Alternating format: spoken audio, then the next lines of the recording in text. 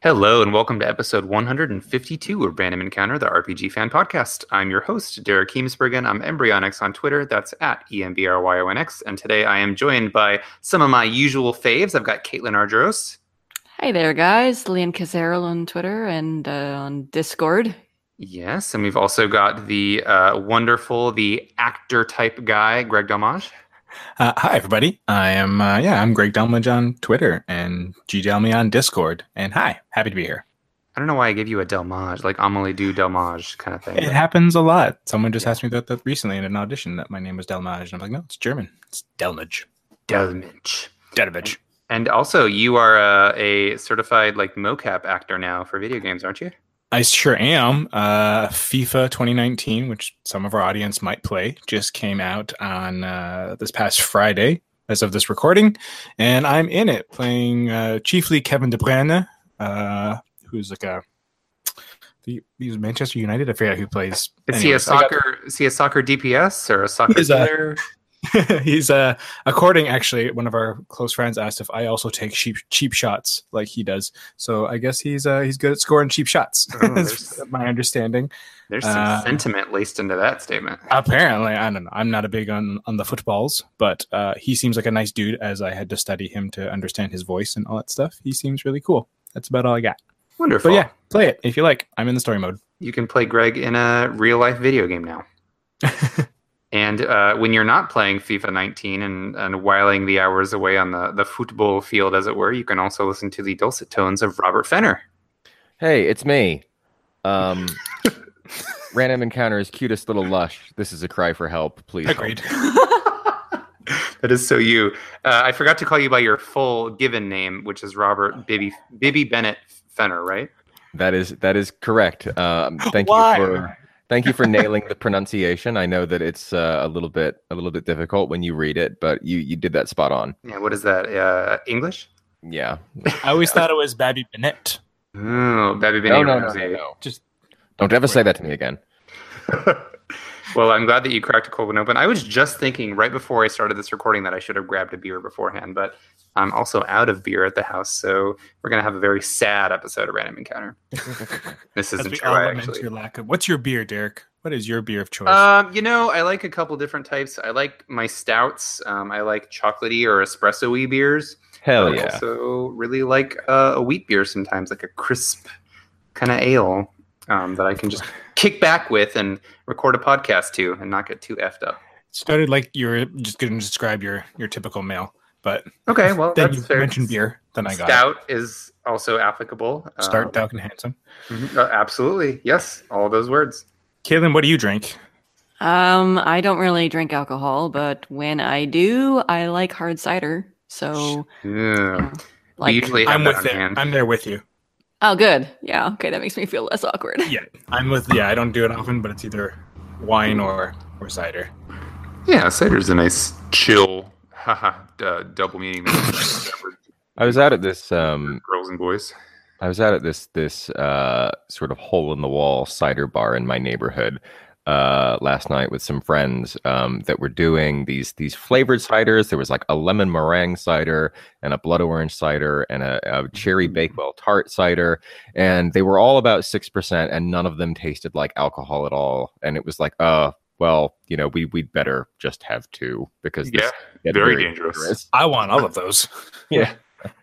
So everybody, welcome to Brewing Encounter. This is along the lines of that episode you had pitched a while back. Close. It's actually accurate. We'll get there. So what are we doing today, Derek? Well, as much as I'd like to just talk booze to the apparent discomfort of a couple of the people on the show, let's talk some video games, shall we? There is one in particular that I have been putting a lot of time into recently.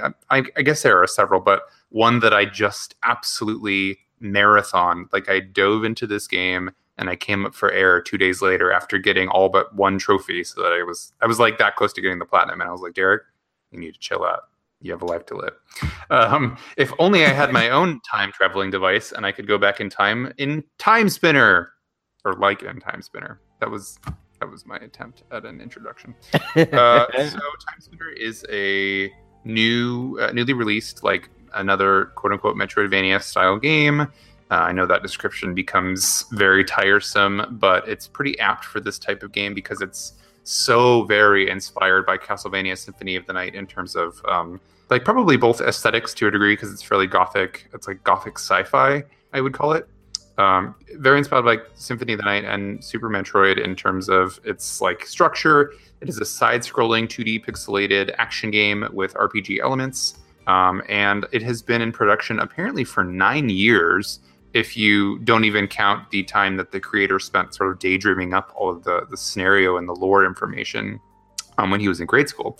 So Time Spinner is newly published by Chucklefish, who did Stardew Valley, and as they're a publisher, they didn't like create the game, but they published it. So they have a pretty, I think they have generally like good taste in selecting game, like their curation of what games they decide to publish. So it's developed by Lunar Ray Games, which is headed by basically this one developer, Bodhi Lee, and he brought in Jeff Ball to do the soundtrack. Jeff Ball is a composer. He did the soundtrack for Tiny Barbarian Deluxe, and he's also the violinist for Steven Universe.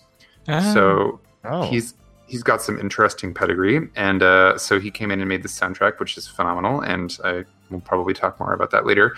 But yeah, so Time Spinner, it's like the latest in a series of pretty high-quality Metroidvania-style games to release this year, and unlike many of its contemporaries, I think that it's one of the absolute best and executes pretty much everything Chasm tried to do and failed. Have any of the rest of you played Time Spinner yet? I have poured most of my day into Time Spinner. I picked it up on Friday, and I mean, watching its trailer and looking at its art and hearing the buzz about it, it's like, well, this looks like it's probably going to be a decent Symphony of the Night like, but with some, with a few hooks here and there, specifically its time freezing mechanic. And boy, that's it's what I expected, and it's what I got, and I'm really, really happy with it. I gotta say, I'm a little surprised at how heavy it gets. It can be a little bit heavy-handed, but it's really got that oppressive tone. Mm-hmm. And also, yeah, heavy in terms of like it immediately jumps from, yay, it's somebody's birthday and we're celebrating, into, oh, the corrupt imperialist like regime is coming to wipe all of you out and your mom's dead. Oh, good. Yeah. Or at least implied to be very quickly. They've got a take on the 14 words in there. The famous white nationalist slogan where they've subbed out white children with magical children. And I was like, oh boy, wow, okay, you've just gone there. Yeah. That's one critique that I have of Time Spinner. Overall, I think it's an amazingly well-crafted game, but the dialogue is incredibly direct. Yeah. And not always the most elegant in terms of communicating what it wants to communicate. Like, the themes, I think, are great and worth exploring, and I think that they still touch upon, like, I was going to get to this later, but I think Time Spinner has, like, the most queer characters I've seen in one game ever. Other than, like, an explicitly queer game. Like, I don't know. I was going to say Dream Daddy, but that's another conversation, because I don't think that Dream Daddy is queer at all. I think Dream Daddy is a game where you play as a gay person, but it's made for straight people. Anyway, not to like disparage, because Dream Daddy still is a fine game. It's just not targeted to people like me, I suppose, and that's all right. So Time Spinner, has pretty much every member of its cast is in some way queer, and a lot of it isn't really touched upon in the main dialogue that propels the story forward, like the story of this main character, Lunace. She's a time messenger, and she is part of like this clan who protects this magical artifact that can allow somebody to travel through time. And she's tasked with using that to basically forestall ruin, or to warn her clan about this empire encroaching. And then, of course, things get taken a little bit too far, and she has to end up like solving those issues and traveling back in time and trying to find a way from stopping her clan from being annihilated. But pretty much every character you encounter over the course of the story, and there's not that many, there's probably like 8 to 10 characters in the game. They're all like in some way queer. And I know that queer is a charged word for a lot of folks. I'm using it in a pretty like academic context here, just saying that like they're either gay, lesbian, bisexual, or there's a transgender character. And I find that a lot of the characterization is like, it means something to somebody like me because it's interesting to see so many of those folks represented in this game. However, to get all the way back to Robert's point, a lot of that feels very like, kind of, it does feel heavy-handed to me, or like overly direct or straightforward with the way that they introduce those elements of characterization. Like, there's a conversation where this is, I guess, a minor spoiler for the game, but I just said that there was a transgender character, and this is also something that's optional and in a side quest, but there's a character who's like talking to the main character Lunace and saying, oh, and there's something that I've been hiding about myself. I just wanted to tell you that I was born a man, but I have always known in my heart that I'm a woman. And Lunace says, thank you so much for trusting me with that. I really appreciate you telling me. And it's like, okay. It's like the textbook conversation, right? Of like when people say, how do I be supportive if somebody comes up to me as transgender or whatever? Like that, they just took that word for word, basically, and made that. Yeah, without like having a dialogue is like what actual people would say. Right. It's hard for me to be too mad at it because it's coming from a very sweet place. Yes. But yeah, it is kind of, it's pretty goofy when you spell it out like that. And there's a point where a guy says to like, oh, you know, you obviously have a crush on so-and-so. And your character says, don't make assumptions. I'm interested in both men and women. And they say, oh, I'm sorry for assuming that about you. It's just like, you know what I mean? Like, it's like Robert says, it comes from a good place. But I think a lot of it is just like so stripped down. Like, there's not really a conversation happening. It's just there. That being said, I still appreciate the inclusion because it is so rare to see all of that present in a game in general. And especially, like, I didn't expect any of it whatsoever in this game. So it came as a welcome surprise to me. And I will emphasize that not that I think that any of this is shameful or bad, or I think it's wonderful, but it is pretty much all optional. So you can play through the game without, like, experiencing it. And I know I've seen a lot of backlash actually on Steam community and stuff. Well, you see, it doesn't matter if it's optional. It needs to be removed and stamped out, right? According to a lot as of gamers, we must we must not have something that we will not enjoy. Yeah, but anyway, I think I've belabored this point enough. What was your take going to be about that line in the game? Just that it was direct, like I was saying, or it was direct. At the same time, I was like, okay, right, yeah, we're going for fascism as the enemy here. That's fine. I can get behind that. I was a little surprised that they like took the 14 words almost verbatim and just subbed out one adjective. But I don't know. Maybe it's the kind of climate where we need that kind of thing. I mean, I think there's a better way, or a slightly more like, I don't think it goes too far. I just think it's a little bit clunky. But like for every like weird bit of text or howler of a line, there's some really well articulated ideas present in Time Spinner's narrative. I'm thinking particularly about like you as you go through the game, you find like your character's mother's diary, who's like talking about how she grew up trained to be a time spinner, and she's like watching the rest of her clan who are time spinners going through the motions, and there seems to be like traversing world lines and going back and forth between parallel dimensions as well as time travel. So I mean, there was one entry that really stuck with me where the clan's current time spinner like comes back in time, and her husband runs to greet her, but she's got a different husband and a different family because she's come from a different world line, and they both have to deal with that. Right. I think it was the other way around. The man was the time messenger, and then he my mistake. And because this is like, I remember this just because she has like 2 wives already. And then he goes to embrace her and she's like, oh, were we together in your world or your timeline? So they have to reconcile that. And then that's something of a plot point that it's not like a major plot point. It's not really in the main story at all. But if you dive into the data logs, you find out that there's a little bit more to that. And like what happens when they sort of try to reconcile the fact that they were once together in a different timeline. Okay. So I think that's interesting. Yeah. So I was, yeah, that touched me in a way. Mm-hmm. And I don't know, like, I guess we should talk about the time freezing mechanic, because that's the big thing that Time Spinner does differently. And yeah, and I don't really think it's a big thing. No, it's really not. It's really used sparingly, where you can freeze time for a certain amount of time, and you'll occasionally, use that to freeze an enemy in the sky, and then use them as a platform to get someplace higher. And yeah, it is so spare. You almost never have to do this. Right, and you can also use it as a strategic option in battles, like if you're fighting a boss and you want to stop time and hop behind them to avoid an attack or whatever. Yeah. I forgot I could. I didn't use it. Constantly forgetting. Yeah, throughout most of the game, I just never used it because it doesn't really feel essential. It feels like an additional, like it feels like an option, but never like a necessity to get through anything except for moments where you're using it in platforming. And even then I can think of like 5 times in the entire game where you have to use it to get up to someplace.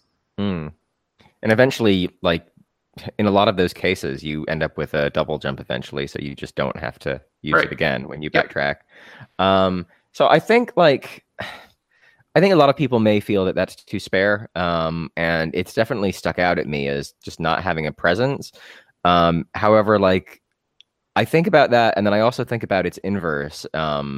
In particular, Guacamelee, which made heavy use of this like parallel dimension shifting mechanic to do some very, very difficult platforming very, very early on, and completely scared me away from that game, and has scared me away from its sequel as well, because it's just asking for like precise, dexterous moves with this sort of clunky system that I don't feel like I can pull off, and I didn't have fun pulling off. So I think I'd rather have something that like Time Spinner that like has this unique mechanic and is, uses it in moderation, rather than, I don't know, I guess they're different games for different audiences, but I think, with Guacamelee, I really wanted to experience that game for its wacky writing and its fun art style, and I just couldn't cope with it after like the first boss interesting battle.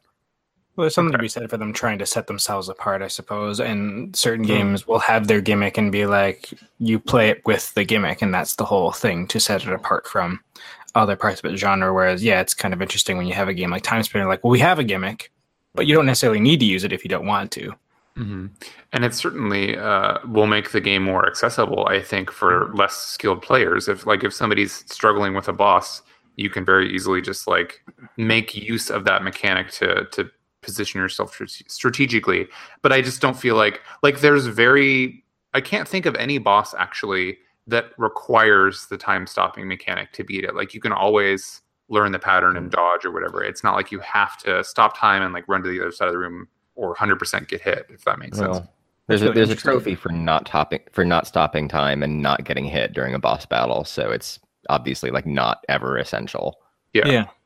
But I think what one of the other things that really impresses me about Time Spinner, aside from just like that gimmick is a gimmick, but it isn't something that's so heavily relied upon that you have to do it to get through the game. I'm just mostly impressed by the incredible like aesthetic and how well it feels to play. It's so close to Symphony of the Night in terms of tactile feel, like character control.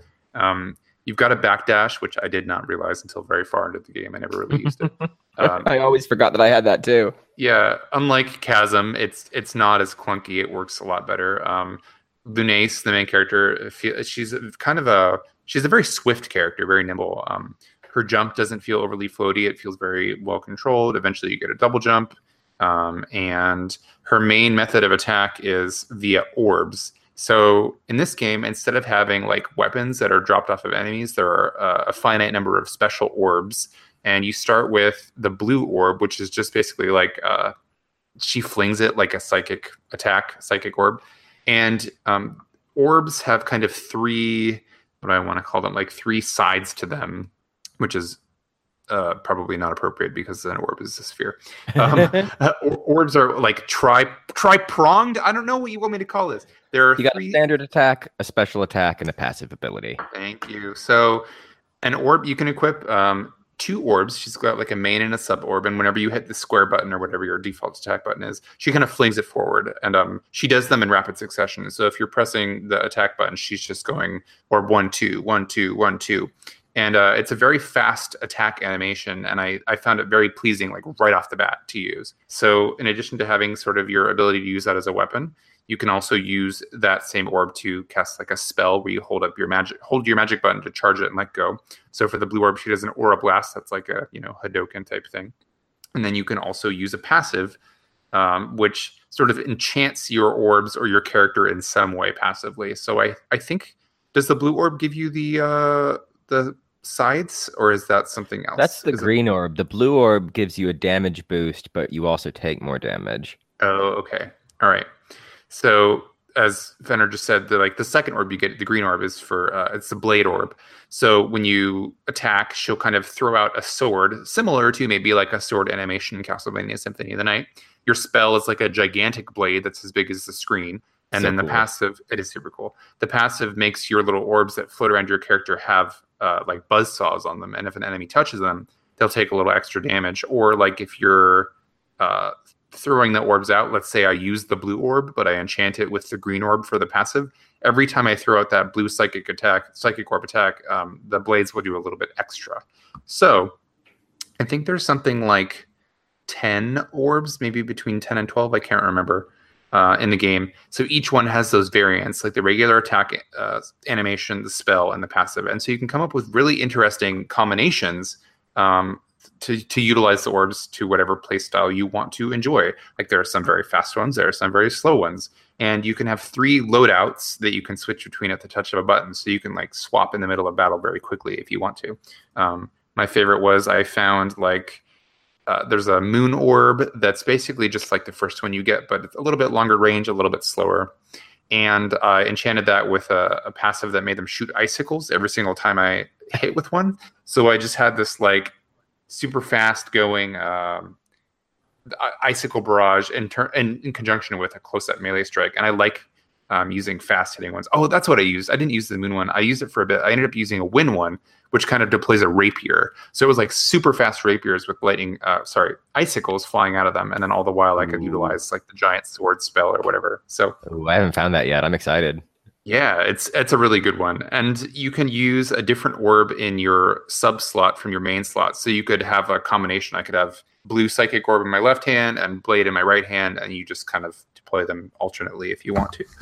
So I think this strikes a good balance of being like you have a lot of attack options, like a lot of weapons that feel very different in terms of weight and speed, while also allowing you to level them up. And it's not like they're super disposable. Like you might find 5 different short swords, and each one has a different stat of like 1 or 2 attack or whatever. In this game, the orbs level up the more you use them. So you can choose a loadout or 3 loadouts that you enjoy and strengthen that as you go through the game. And it really lets you make the most of whatever your playstyle is. So do you have a favorite orb combination or anything that you're really enjoying about the combat, Fenner? I like the fire passive ability that makes your orbs burn, and then that can inflict like a constant burning damage effect when it hits a foe. At the moment, like I'm still getting a lot of mileage out of like the double hammers, the iron orb, because that's like the sword orb, but like a little bit slower and harder hitting.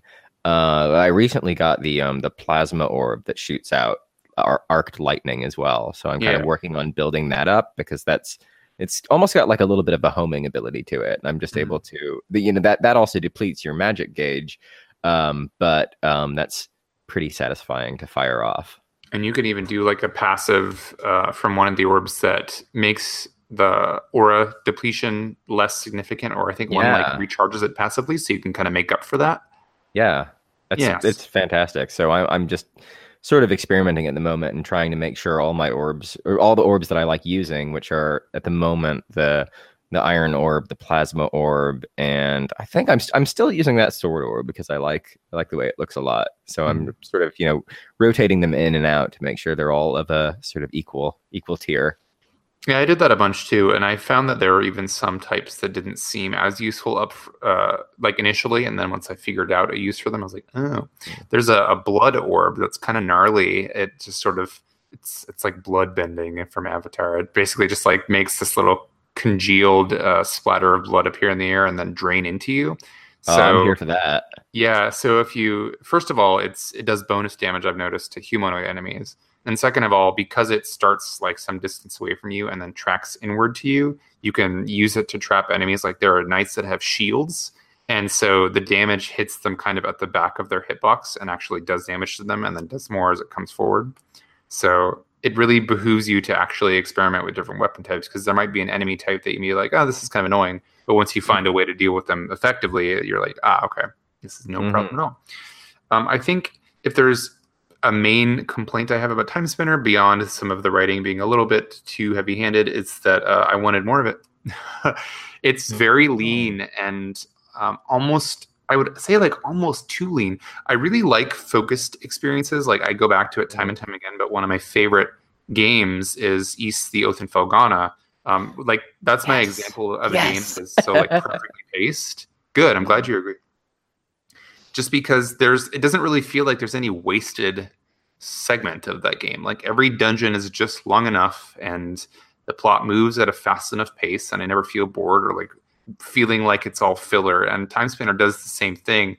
But maybe I'm just being selfish or greedy, but I liked it so much that by the time I finished with it, I just wanted more, you know? Well, that's the sign of a really good game, that leaves you wanting more rather than leaving you just, exhausted and spent. Yeah. And there are many games that I've gotten tired of in the 11th hour and just pushed through because I needed to or wanted to see it finished. And Time Spinner was not one such game. I immediately started it a second time. I beat it a second time and got the true ending, and then I started a new run on the Nightmare difficulty right after that. So, oh wow, that really has had an effect. Yeah, it's rare that I get so hooked on a game that I immediately want to start it again. I'm just like ready to shelve it by the time I see credits roll. So, yeah, I think Time Spinner is a really excellent addition to the sort of resurgence of Metroidvanias we've seen recently. I think that it does something very differently from, say, Hollow Knight. It's funny because they're both like kind of the same game in terms of like their core. They have the same structure, but they feel very different to me. And I do think that. Yeah, I think Time Spinner is a lot leaner than Hollow Knight, and that's neither a good or a bad thing. It just is. It's kind of like a smaller game, but I highly recommend it. If you've seen it in motion, why haven't you bought it yet? If you haven't seen it in motion, go look it up.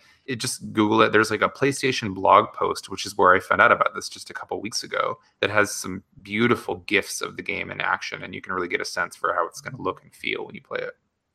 Time Spinner, highly recommended. On the way more, what am I trying to say here? On the not single player front, Jesus, I need that beer or something, or a coffee, or both. Irish coffee.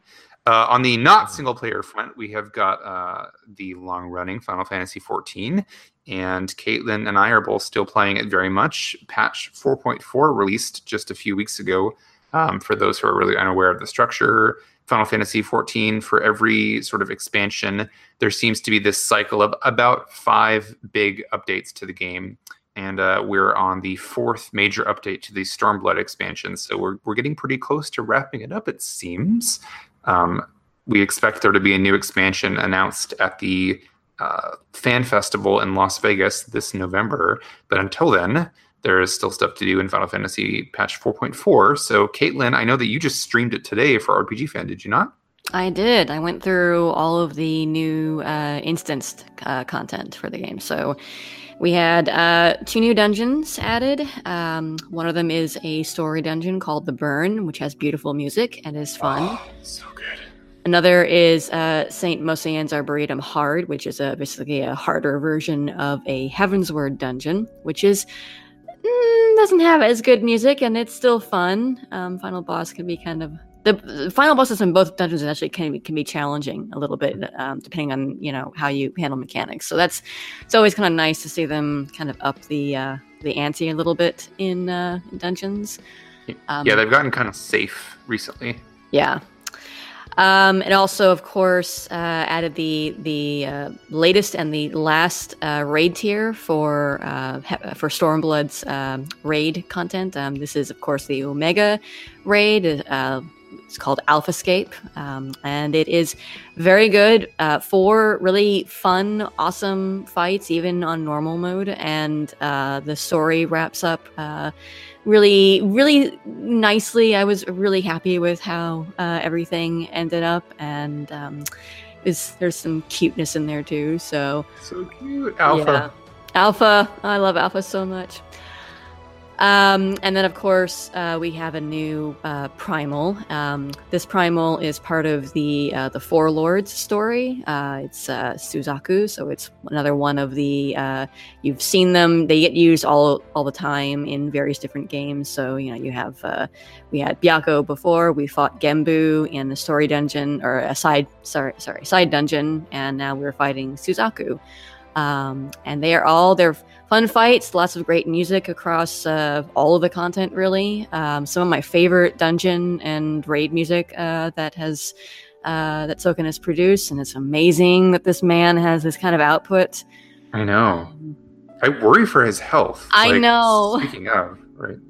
Well, he said that it's a lot. I don't know how he does it. And it's why, like, as much as I would love him to do, like, a mainline Final Fantasy, I don't want him to do anything until 14 is done, because I can't imagine him taking on multiple projects with the kind of, the prolific music that he has to put out there. Yeah, and I think this patch in particular had a larger influx of new music than probably the last few, because in the Stormblood patch series, we've had these alliance raids based on the Ivalice universe. And so we've had Ravenaster from Final Fantasy XII was one of them, and then now we had basically Ridorano Lighthouse also from Final Fantasy XII. But they've been taking music from 12 and tactics and pretty much just like presenting it unarranged. It's just the original songs. So while those patches have had those new tracks added to the game, like this one in particular is almost all new compositions, with the exception of the aforementioned, we said Alpha. Alpha is like the Chocobo's Dungeon Chocobo that they added to this game, and he's part of that Omega storyline, and you get like the ending theme from Chocobo's Dungeon as one of the tracks, and it's so cute. But yeah, I think that I think there was more new music in this one, definitely than the last patch, possibly even more than the one before that. I'm not sure.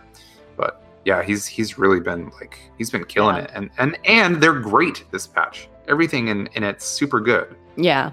Well, part of it is that every fight in Alphascape has different music, and only one fight has reused music. I think 10 is definitely reused. Everything else is new. And then, of course, the Savage mode of 12 has 2 different themes. So it does?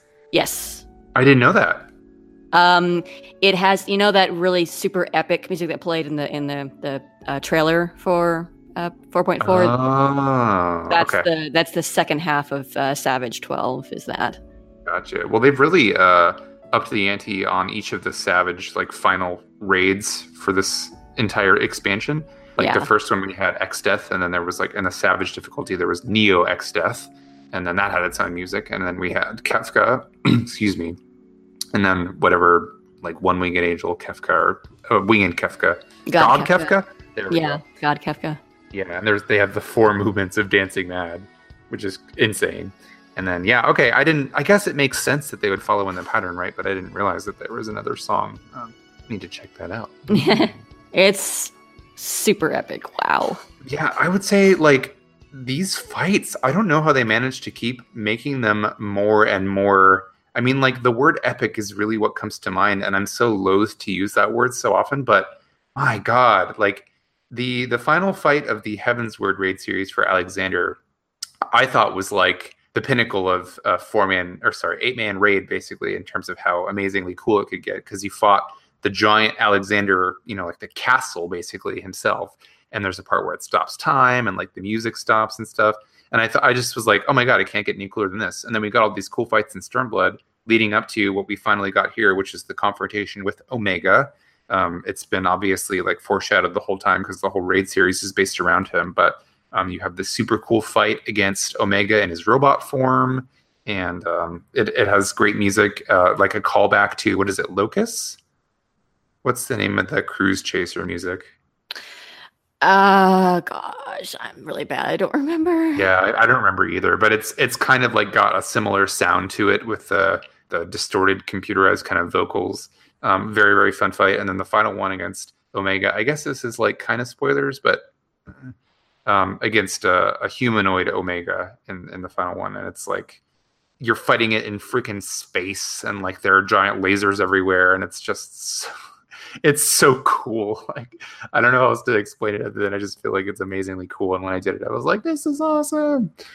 Like edge of your seat kind of fun stuff. So. Yeah, and it's challenging. I mean, the normal fights are quite comparatively, compared to the normal version fights in Deltascape and Sigmascape, I think they upped the challenge there. And what I've experienced of Savage has been the first turn this time is got a lot to do, and it's a pretty hard DPS check for the first fight in the tier. So they are definitely kind of upping the ante a little bit that way. Mm-hmm. Which is good, because I guess it gives everybody something to do while we wait for more content, yeah? Yeah. Yeah, I would say overall it's a really good patch. And you went through all of the new instant stuff on the stream today? Minus the Savage raids, because that's a lot to, yeah. All right, well, excellent. So absolutely, if you're listening to this episode and you want to get a look at some of these fights, please go check out the stream archives over on our Twitch channel. What is that? Twitch.tv/ is it RPG Fancom? Should be, yes. That sounds right, yeah. Okay, cool. With the upcoming festival, what they always usually release a class 2 with each new major expansion, right? Mm-hmm. Do you have any hopes to see in there? So there's been a lot of speculation, and apparently, like according to some people, there have been some leaks, but A, I haven't looked into it, and B, I don't know how much we can trust those. Yeah, why spoil yourself? We'll hear about it when we hear about it. But. Yeah, but there's the pattern has been, if they're going to follow the same pattern, is that in November they'll probably unveil the expansion, like give us a name and show us some kind of a CG teaser, but that's it. And then they do subsequent fan festivals in Japan and Europe. And last cycle, they announced a job at one and then a job at the other. Is that right, Caitlin? I believe so, yes. Which was Samurai and Red Mage. Right. So most of the rumors that are swirling is that we're going to get Blue Mage in the new expansion. I'm not sure how that would work, but I loved Blue Mage in Final Fantasy XI, so I think it would be super cool. I just don't know, a big part of Blue Magic is learning from enemies, right? So yeah. How did they make it work in 11? You actually had to go out and get hit by the abilities by enemies, and you'd have a pretty low chance of learning the spell. It was actually very, very difficult in Final Fantasy XI to collect all the Blue Magic. But then once you did, each spell had kind of a set cost, and you had a special Blue Magic interface of setting each spell to your character, and then you could only you could only change it in towns in 11, and then once you were out in the field, you just had access to whatever that was. So people would optimize and come up with the best spells for whatever content, that'll always be a thing. But yeah, I wonder if they introduce it in 14, if they would go the way of having its own special interface and a special learning method and stuff. I guess it's possible. Right. Well, the job quest system is set up, I think, nicely for that. I think the question would be since the job's going to start, presumably would start at 50, the way that Red Mage and Samurai started at 50. Mm-hmm. How would you explain all the skills you have up to 50? But I mean, you can totally see how they would use job quests to say, on this job quest, you have to go and fight this monster to learn this skill because it's important and whatnot. And the quest is about you obtaining that spell because a lot of times that's what happens. You do a job quest, you get a spell, although Stormblood changed that too, in that you now obtain only some of your spells from job quests and the rest you just get from leveling. So it depends on how they want to do it. I've also heard rumors about Dancer maybe joining the fray, and they recently did an interview with Yoshi P. I think it was on DualShockers, and when they asked him about what he just theoretically would like to play or to see, he threw out arithmetician or calculator from Tactics. Which would go really well with the Garlean stuff. I think it'd be really cool, and you could see it being. I would see it being a caster no matter what, but it could be either a offensive DPS or a healer character, depending on what they want to do, or it could be kind of like Red Mage and can do a little bit of both or something like that. That's such a wild class. I'd love to see their take on that. Yeah. And if you do it like Tactics, it's whatever. If you learn stuff from each of those jobs, I wonder if that would play into, we see you have levels in this, so then you get spells from them as well. So you could be conceivably a Red Mage calculator. It'd be interesting. I think they'd have to do some pretty significant balancing on that if that were to be a thing. Because otherwise, some people, you would have to level all the jobs to be optimized for whatever content kind of thing. But true. I'm hoping that the new expansion for 14 has some more shakeups than Stormblade did. I still think Stormblade has been a phenomenal expansion. I just think they need to do something a bit different than just okay, here's 2 new classes. Here's the new series. You got 5 dungeons from levels 70 to 80. I just think something should change. I don't know if they'll ever abolish the job crystal system or the class restrictions, the role system where you have DPS, healer, and tank as the 3 roles. I would like to see some more hybridization, but I don't know how that would affect the balance of literally everything that has come out up to this point. So, what do you want, Derek? Do you want them to blow up the world again? I mean, they're kind of building to that. They're kind of building to that, actually. We don't want to spoil main story, but the main story quests put in motion lots of different little breadcrumbs that probably are going to get pulled into 5.0. I don't see all of this getting resolved in 1 or 2 patches, so it's probably set up for the next expansion. There's some pretty interesting stuff, though. I'm looking forward to seeing where this all goes. Yeah, I think hopefully this is vague enough to not be really considered a spoiler. I'm not going into specifics of what happens in this patch necessarily, but what they seem to be building towards is this idea that light and dark need to be balanced, and that everything you and your compatriots have been doing throughout Final Fantasy XIV story is tipping the balance way too much towards light. And so light is its own calamitous force if left unchecked. Both sides. Oh my God. Please Star Wars. Please no. Yeah, so I think they're building towards this idea of y'all been doing too much light stuff. You know what I mean? Light doesn't necessarily equal good. Light just equals light. So by banishing the forces of darkness, etc., you're kind of tipping the scales, and we may be looking at a supernova type. I don't know. Whatever. Interesting that they went a sort of WoW way, where then there was a quote unquote good classes, quote unquote dark classes, and then there's kind of a war there to see how that lands and see if the dark can bring back the balance by playing into more the quote unquote evil stuff. That'd be interesting. Yeah, I don't know. We got some revelations about the nature of the Garlean Empire, who's been kind of the looming threat throughout Final Fantasy XIV in this last patch. So it'll be interesting to see how they play with that and how how they make this into more than just they bad, fight bad guy, because they've shown now that the Garlean Empire is not a monolith. There are people who are rebelling against a sort of fascist regime within it. So it's going to be interesting. I think Final Fantasy XIV still got a lot in store. Definitely. Yeah. Caitlin, the other game that you've been playing is also MMOE and features a lot of characters, although all of them under your control. Tell us about your experience with the Xenoblade 2 expansion, Torn of the Golden Country. Okay, so Torn of the Golden Country I guess you would call it's the biggest piece of DLC that was shown to us as part of the expansion pass, although you can buy it separately. You don't have to have the expansion pass. You don't even have to have Xenoblade 2 in order to buy Torna if you want to. It's a prequel.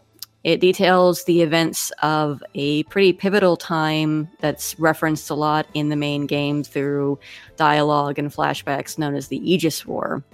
And it involves some characters that you see in the main game, but just, it's 500 years before the events of the main game. And it is, It can be a fairly substantial piece of content. It took me 36 hours to beat the main story. I've seen people say they beat it in as little as 12, and I suppose that's doable. I am not the fastest player, so take my word with a grain of salt when I say 36 hours. My final 20.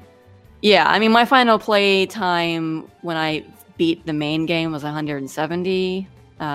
So I'm clearly not the fastest player, but it's a nice, sizable chunk of Xenoblade content that I think doesn't overstay its welcome. It feels a lot like a mini bite of Xenoblade that gives you sort of all the things you would expect from a Xenoblade game without giving you lots and lots of busy work like the mercenaries or having to do the blade gacha from the main game. Oh, that sounds heavenly. Yeah, there's no blade gacha. You have a fixed part. So I'm hearing that I'm going to need to beat the main game first. Otherwise, this is just going to spoil everything for me. I think it depends on. I think it's going to be different for every person because it's a prequel. It takes place before the main story. You're not necessarily spoiling stuff that way, but you will learn things that happen during this time period about certain characters that get revealed via flashbacks in the main game. And because it's a smaller piece of content, they don't do as much world building or lore building. They don't spend as much time explaining the whole concept of blades and drivers. So will you miss things if you play this before the main game? Sure. I think the ideal setup is to play it after the main game. It probably will have a greater impact on you if you do. Okay. But they've tried to make it as accessible as they can for people who may want to play this first. You have tutorials up the wazoo explaining the gameplay, so you shouldn't worry that you're not going to know how to play this game. They explain it to you, and they make a lot of nice improvements to the gameplay. The battle system is faster, and I like what they've done with the Vanguard and the Rearguard system. So basically, in the main game, Xenoblade, you always played as the driver, and you could swap between 3 different blades, and you only ever semi-controlled the blades when they would do specials, and that just entailed basically just doing the button prompts where you have to hit the B button at the right time. And that was cool and fine, but it always felt kind of weird because blades are supposed to be these super powerful living weapons, and you never actually really play as them. You're always just playing as the driver. So in Torna, you play as both. And the idea is that every character in your party is either in a vanguard position, where they're the ones up front doing a lot of the attacking, or in the rearguard position, where they're doing more support skills. And every character has different arts depending on which position they're in. You can swap between those positions on any given, they call them teams. Each driver and blades combo form a team. So after a little bit of charge time, if you start off playing, say, as Laura, who's the main character of the expansion, you can then swap to Jin, her blade. And doing so, every character has a switch art that they perform when they switch, which is nice and flashy. And also, every switch art has a piece of the the driver combo, which is the classic break, topple, and now launch and smash in Xenoblade 2. So there's a bit of a strategy in determining, okay, well, if I start off as this character and some other character breaks, then I can switch to my blade and the switch art will topple, and then someone else can launch and then switch to their blade and smash. So it gives you a little bit of additional strategy in terms of figuring out how to best pull off driver combos and blade combos. So that's fun. I think it makes everything feel a bit more action-packed, and it adds a little bit of strategy. Especially they sort of incentivize you to switch as much as possible by giving you what's called recoverable HP. So whenever you take damage, a portion of your HP bar will be red, and you can get that red portion back by switching switching the positions, basically. So you're encouraged to switch often between characters, not only to maintain your HP, but also to take advantage of arts and the driver combos and stuff like that. So I think it all, to my mind, I like it a lot better than the main game, even though the basic system is still the same. You still have 3 arts. You still try to pull off driver combos. You do the elemental specials to perform blade combos, and then the ultimate goal is to have enough elemental orbs around the enemy that you burst in a chain attack for massive damage. They also, I think, really good idea was that they changed how you get elemental orbs around enemies. In the main game, you had to do a 3-part blade combo to get a single orb around enemy. Now, as long as you're doing a special as part of a combo, each special in that combo generates an orb. So you can get like 3 potentially different elemental orbs after 1 blade combo instead of only 1. So it lets you build up elemental orbs a lot faster, which lets you do chain attacks a lot faster. It just makes the whole system work faster. And I think that for people that found the battle system in the main game to be slow because of enemies needing lots of HP so that you could perform all these combos and taking so much time to get the elemental orbs up to do chain attacks, it's all going to run a lot faster and I think feel a bit more fun as a result. It sounds dreamy. Oh my gosh. Yeah. So I mean, yeah, and there's lots of little things that they've done. I mean, the battle system is the big one, and I think for a lot of people that'll be a big one. Obviously, like I said, there's a fixed party. There's no, you don't resonate with cores anymore, so there's no gotcha mechanics. There's no 0.001% chance of getting Cosmos or whatever her rate is, which is great both for a game mechanic and it doesn't waste your time making you, endlessly opened up, random cores hoping you get a special blade. It's also good for the story because everyone in your party is involved in cutscenes as opposed to the, necessary weirdness in the main game where only the main story blades show up in main story cutscenes. It was always kind of weird to have, like 2/3 of your party not show up in the main story because, of course, how could they have lines for every rare blade in main story content? Right. So that works better. As a result, field skills are a lot less annoying because you always, once you have the full party, you have everyone, all the field skills. You might need to level them up by, filling out the affinity nodes, but it's a lot, there's no shuffling and trying to like math. Okay, I need 5 ice blades on my party and I need light and I need this and that, it's none of that stupid crap. So you can just focus on like whatever criteria you need to fulfill to raise their skill levels. So like fight 5 caterpillars or whatever, instead of having to switch out your party every 5 seconds. Yeah.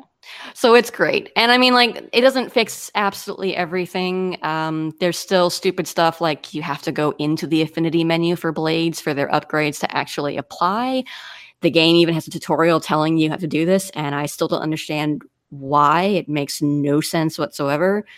There's still, the having to go and kill X number of random enemy in order to get those affinity nodes. And there's still no bestiary. So there's, you had to kind of try and remember where you saw enemies and things like that.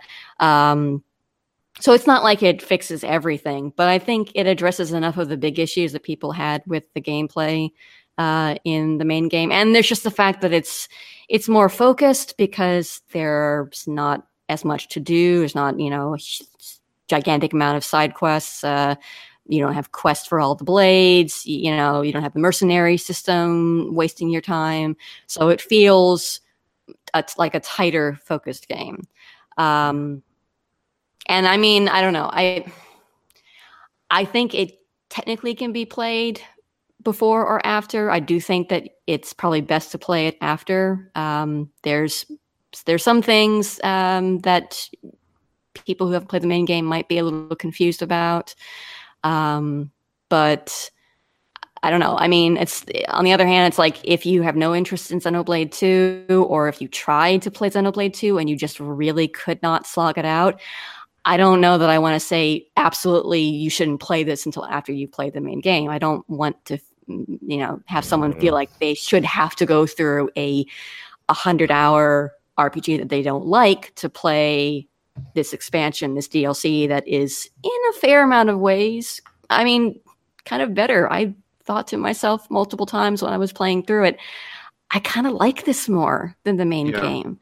And I kind of wish I could explore the rest of All Rest with this crew. I don't super mind Rex. I don't super like him, but he doesn't annoy me. But I actually was thinking several times playing Torna, damn, yeah, I like these guys better. Sorry, Rex, you kind of suck. So, yeah, like at the very least, Rex.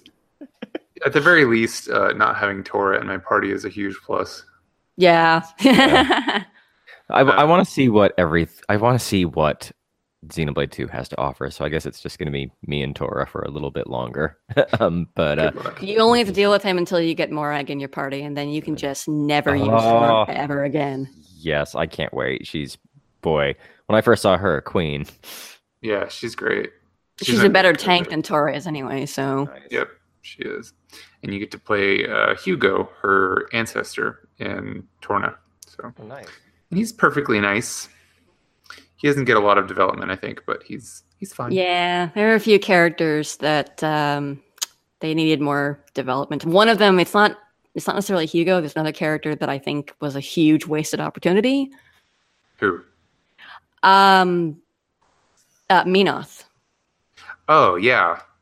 Like, it's cool seeing him, but he gets barely any screen time, and they waste several opportunities for him to, I don't know, interact with a certain character that's very important to him. So I don't know. Yeah, it's kind of weird.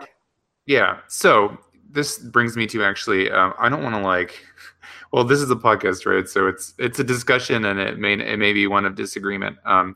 I agree with you. I think that Torna is basically like a more streamlined and arguably better experience than the core Xenoblade 2.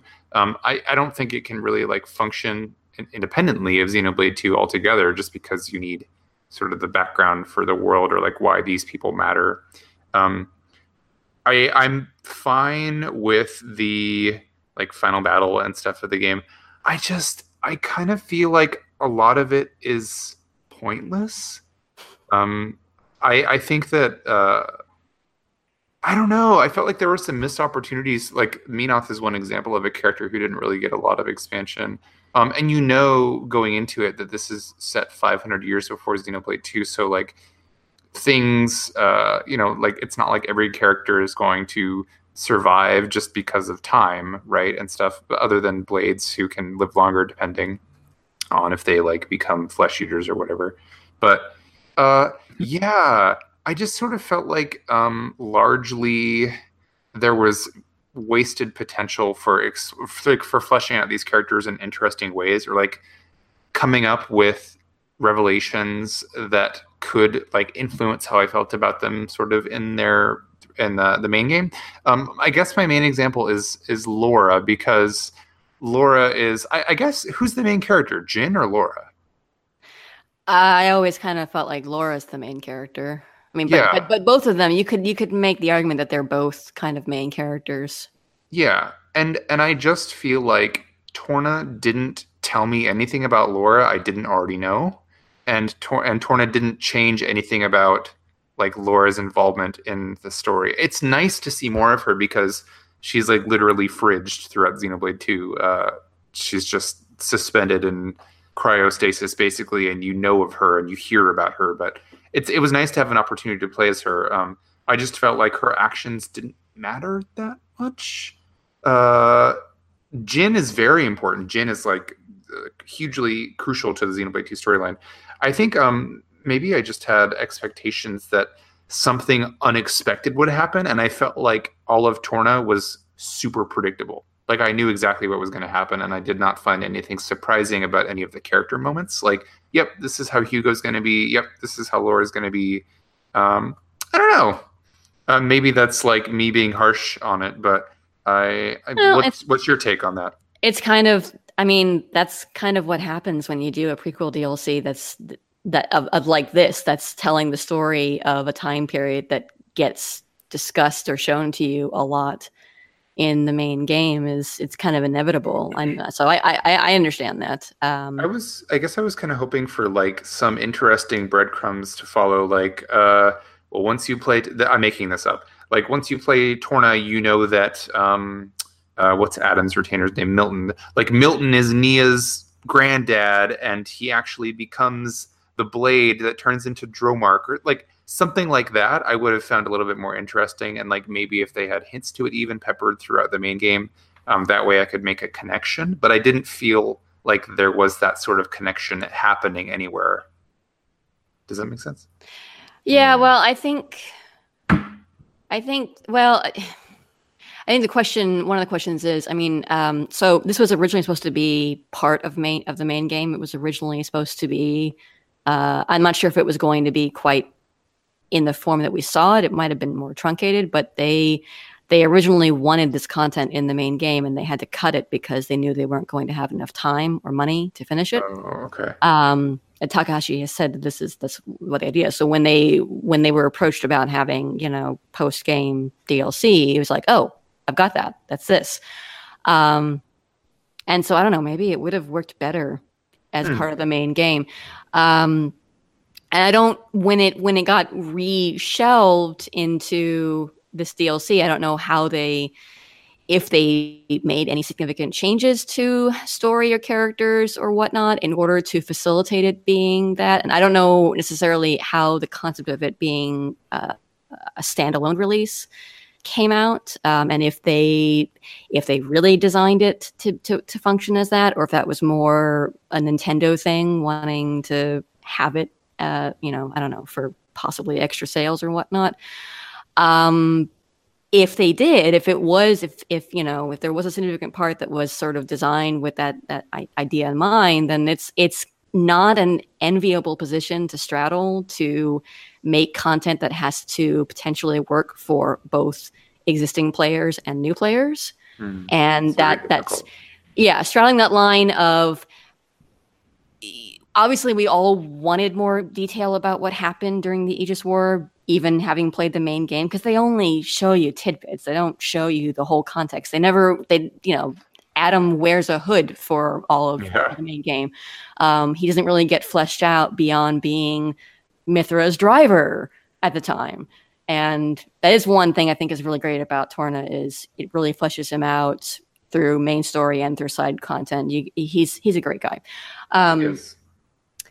But where's the line between, we have to tell these story beats that people expect based on the flashbacks, and it has to work. It has to reveal enough about what happened to satisfy curiosity of what was the Aegis War. But do we really want to be dropping bombshells left and right that would only work for people who have played the main game in context, or do we want to? That's why I'm not quite sure, development wise, where the thinking was.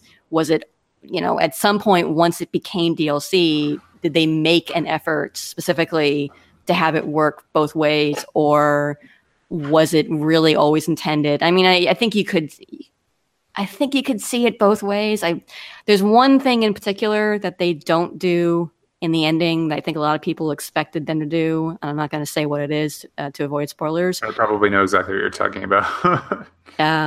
I think it actually works really effectively in a certain way, because everyone who plays the main game knows exactly what happens, and it's almost a little creepier and more disturbing that they don't show it, because they lead you into it so you know what happens, but they don't directly show it to you.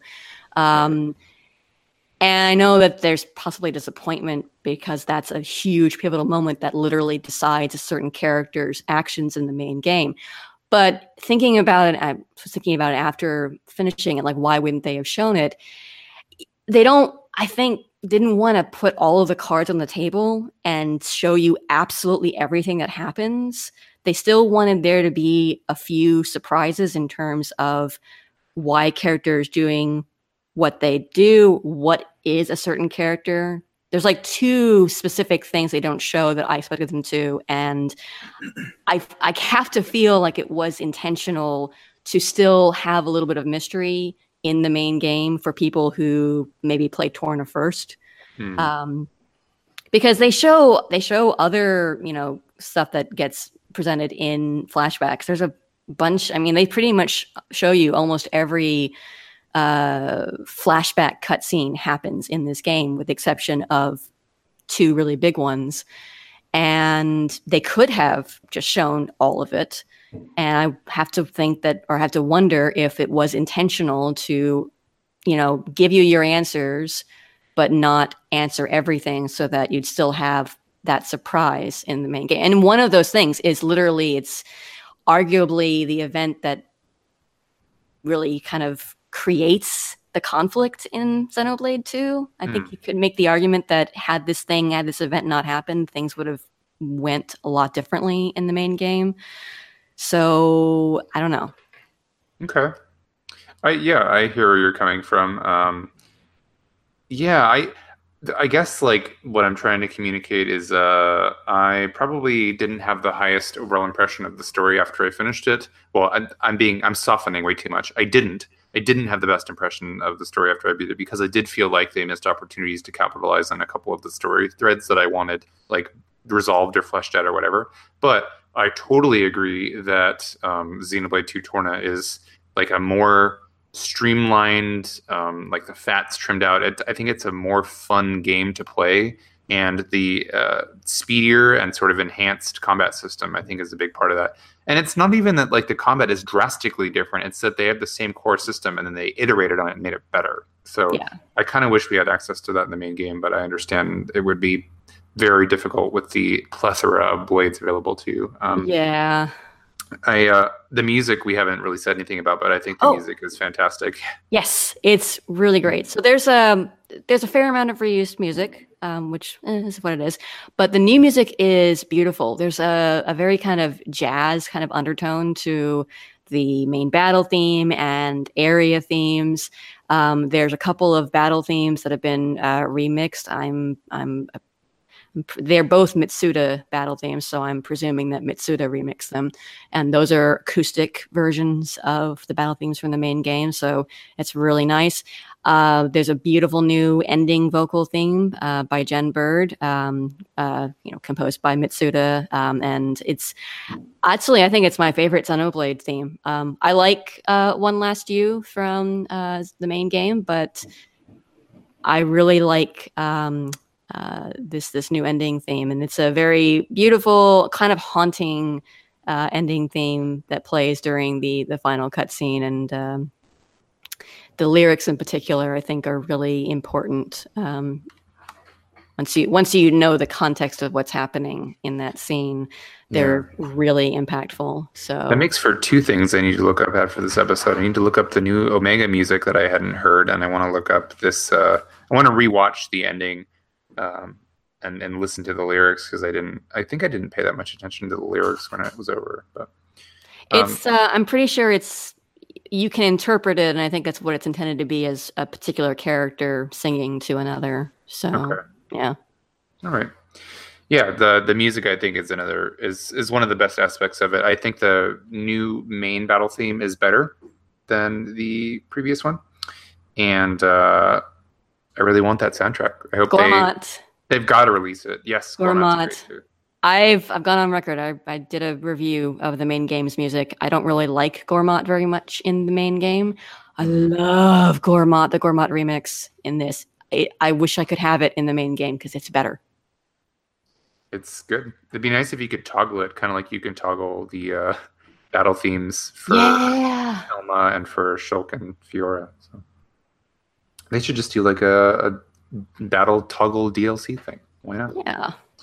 Oh, that actually reminds me. We will probably address a little bit of listener feedback later in the episode, but I did want to say thank you to Mitchell, who wrote into the show and talked to me a little bit about the Elma boss battle that they added via DLC.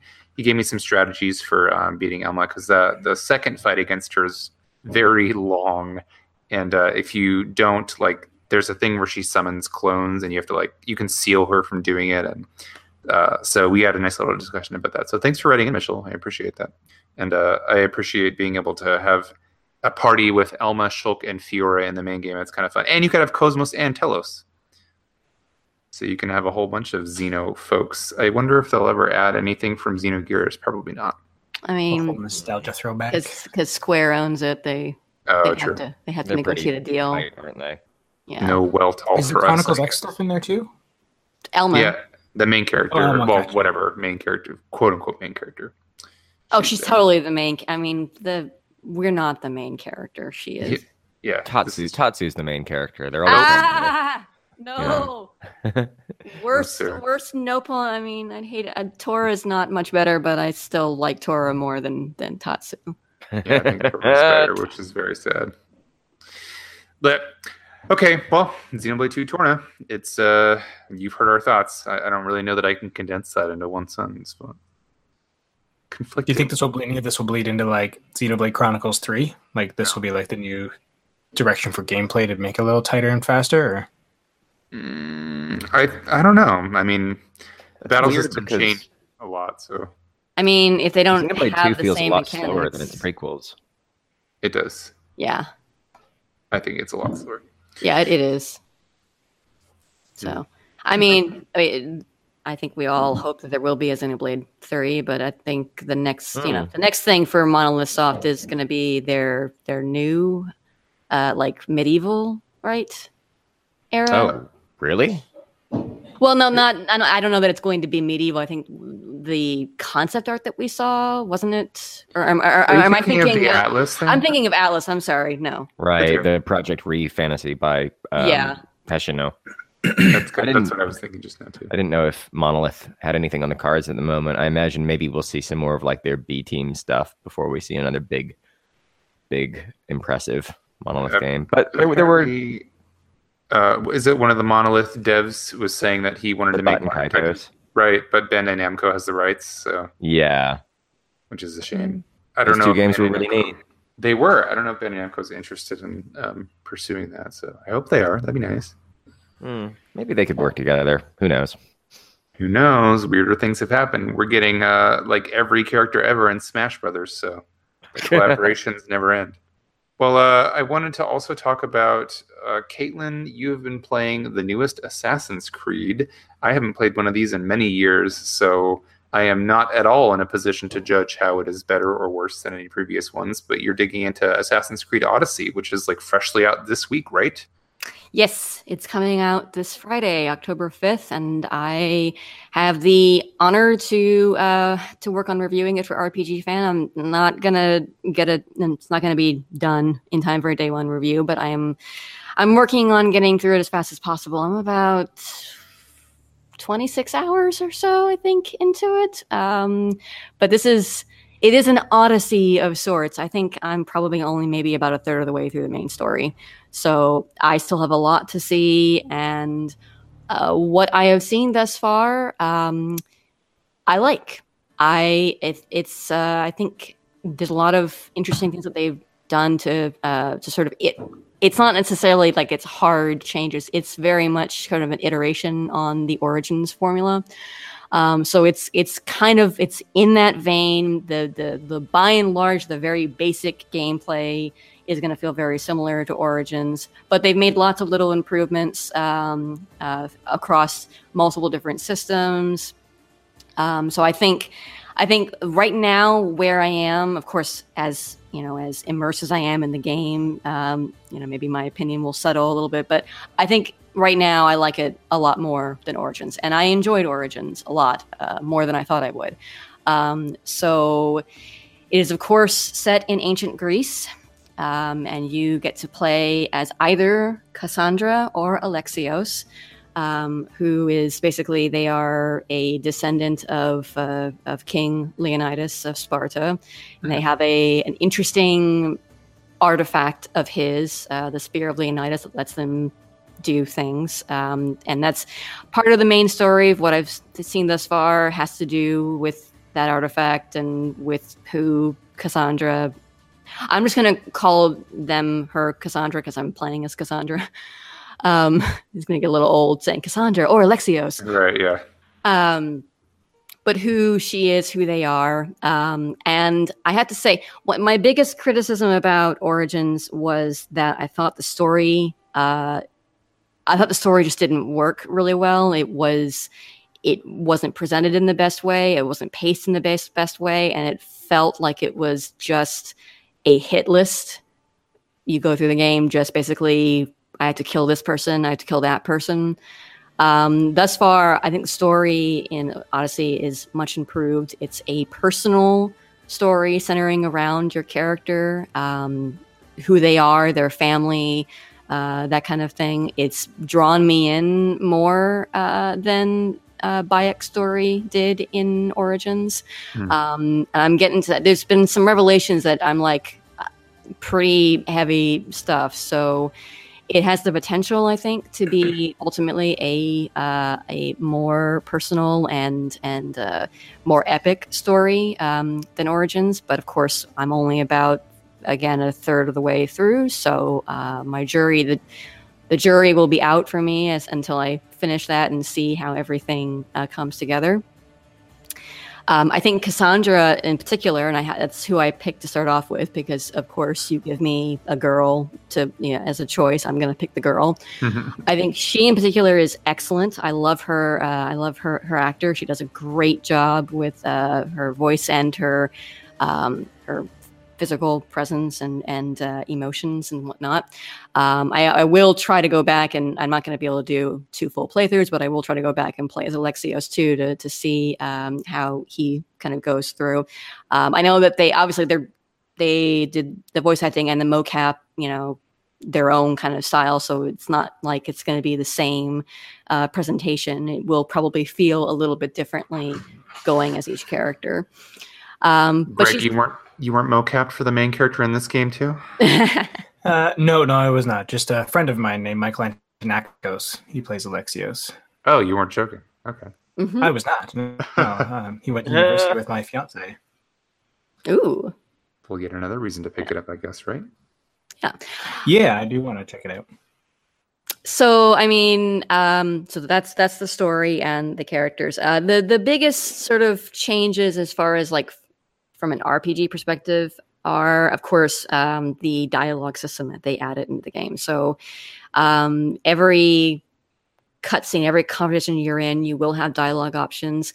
It's kind of what I expected thus far. It's not quite as, say, involved as like, say, the earlier Mass Effect 1 and Mass Effect 2, where you basically have a dialogue wheel for everything you say. That your characters will say things on their own before you have any input. And so to a certain extent, there's a bit of an established character there that you get to watch, and then you can then make choices based on your preferences. So it's kind of you decide pivotal moments kind of thing? Yeah, sort of. I mean, you will have dialogue choices in every cutscene. It's not that you really go through anything without having an input, but there's a fair amount of dialogue that happens without your input. And I think, that does, I think, ultimately work for the game. I mean, it would have been a lot of work to have every single line. I mean, as much as I like the style of Mass Effect 1 and 2, where pretty much you were in control of every single thing Shepard says, that's a lot of work. And for a game this big, with the story being so sort of, at times anyway, being sort of hyper focused on your character, I can see why they didn't do that. And also, I mean, this is their first stab at it. We'll see. It'll be interesting to see the next game, assuming that they continue to keep it an action RPG, if they make changes. So alongside having dialogue choices, a big theme that Ubisoft has sort of put out there is about choice, and that this is a game where you make choices that can impact your story. And I have seen thus far the impacts of some of my decisions come back. One of them, I apparently made a bad decision. Uh-oh. I let some sick people they were going to be killed by soldiers because they had plague, and I let them go, and I killed the soldiers because they wouldn't let them go. And then I came back and I heard that apparently the plague spread. Of course it did. I love it. So, I mean, this is something I'll look at really closely because I should be able to. It's an early story choice, so I'll make the opposite choice and see how that changes things. But it certainly seems like my choice there had an impact. And there are other things, like, with main story quests. You can decide if you kill a character or whatnot, and if you kill them, that could have at least I believe it could have repercussions later on. So again, like with the whole breadth of the main story, the jury will be out until I get through all of it to see really how much my choices affect things. But certainly more than every other Assassin's Creed game where you didn't have any choices and it was just static cutscenes. I think this will, that's what you're looking for, this will scratch that itch in a way. Alongside that, they've done other things. You now can upgrade all of your equipment instead of just your weapons. Origins, you could only change your weapons. You could glamour basically different outfits, but you didn't actually change different pieces of your armor, and you can do that here. They all have stats. There's some choices to be made with regards to equipment because on top of improving your damage or your defense, all equipment can also do things like improve your assassin damage. So anything that you do when you try to assassinate an enemy, or when you use bow skills, you can change that. So you sometimes have to shuffle between different gear pieces depending on what bonuses they give you. It's kind of, it's stats, and it is what it is. It's I haven't really necessarily found super cool, super amazing, unique stuff, but I assume that kind of stuff exists because there were some like legendary gear pieces in Origins that were like, your swords are on flame or something like that. So you gotta have swords on fire. Come on. Yeah. You actually have a skill now where you can, for a time, set your swords on fire or add a poison thing to your swords to poison your enemies and stuff like that. Wow. So that's cool. That's a lot more RPG than like what I've experienced because, I haven't played one since 2. So I'm used to just like stab the guy, not like full RPG combat. Yeah. And I mean, like, it's a big game, so there's lots of things I could talk about, but I don't want to go on and on and on. There are things like bases, like forts and whatnot that return from the main game, where you have to like you have objectives once you reach an enemy controlled area to like kill the commander and loot this stuff. They added an extra element because this is set during the Peloponnesian War in ancient Greece, where Athens and Sparta are at war with each other. So every region is controlled by one city or the other, and your actions can weaken the hold that one city has on it. Usually what you're doing is weakening the hold. And then eventually, once a region gets weak enough, you can engage in a conquest battle. This is that gigantic battlefield full of gobs and gobs of people whacking each other with swords, and you can wade through the fray and attack people. And basically your goal is, depending on who you're fighting for, is to just kill enough people, captains, regular mooks, whatnot, to win the day. And then when you do, whatever side you're fighting for, presuming that you are successful in the battle, will take control and whatnot. So it's kind of it's an added mechanic, and thing to do. I don't yet know if it has any impact on story or the endings. It just seems to be an extra thing to do.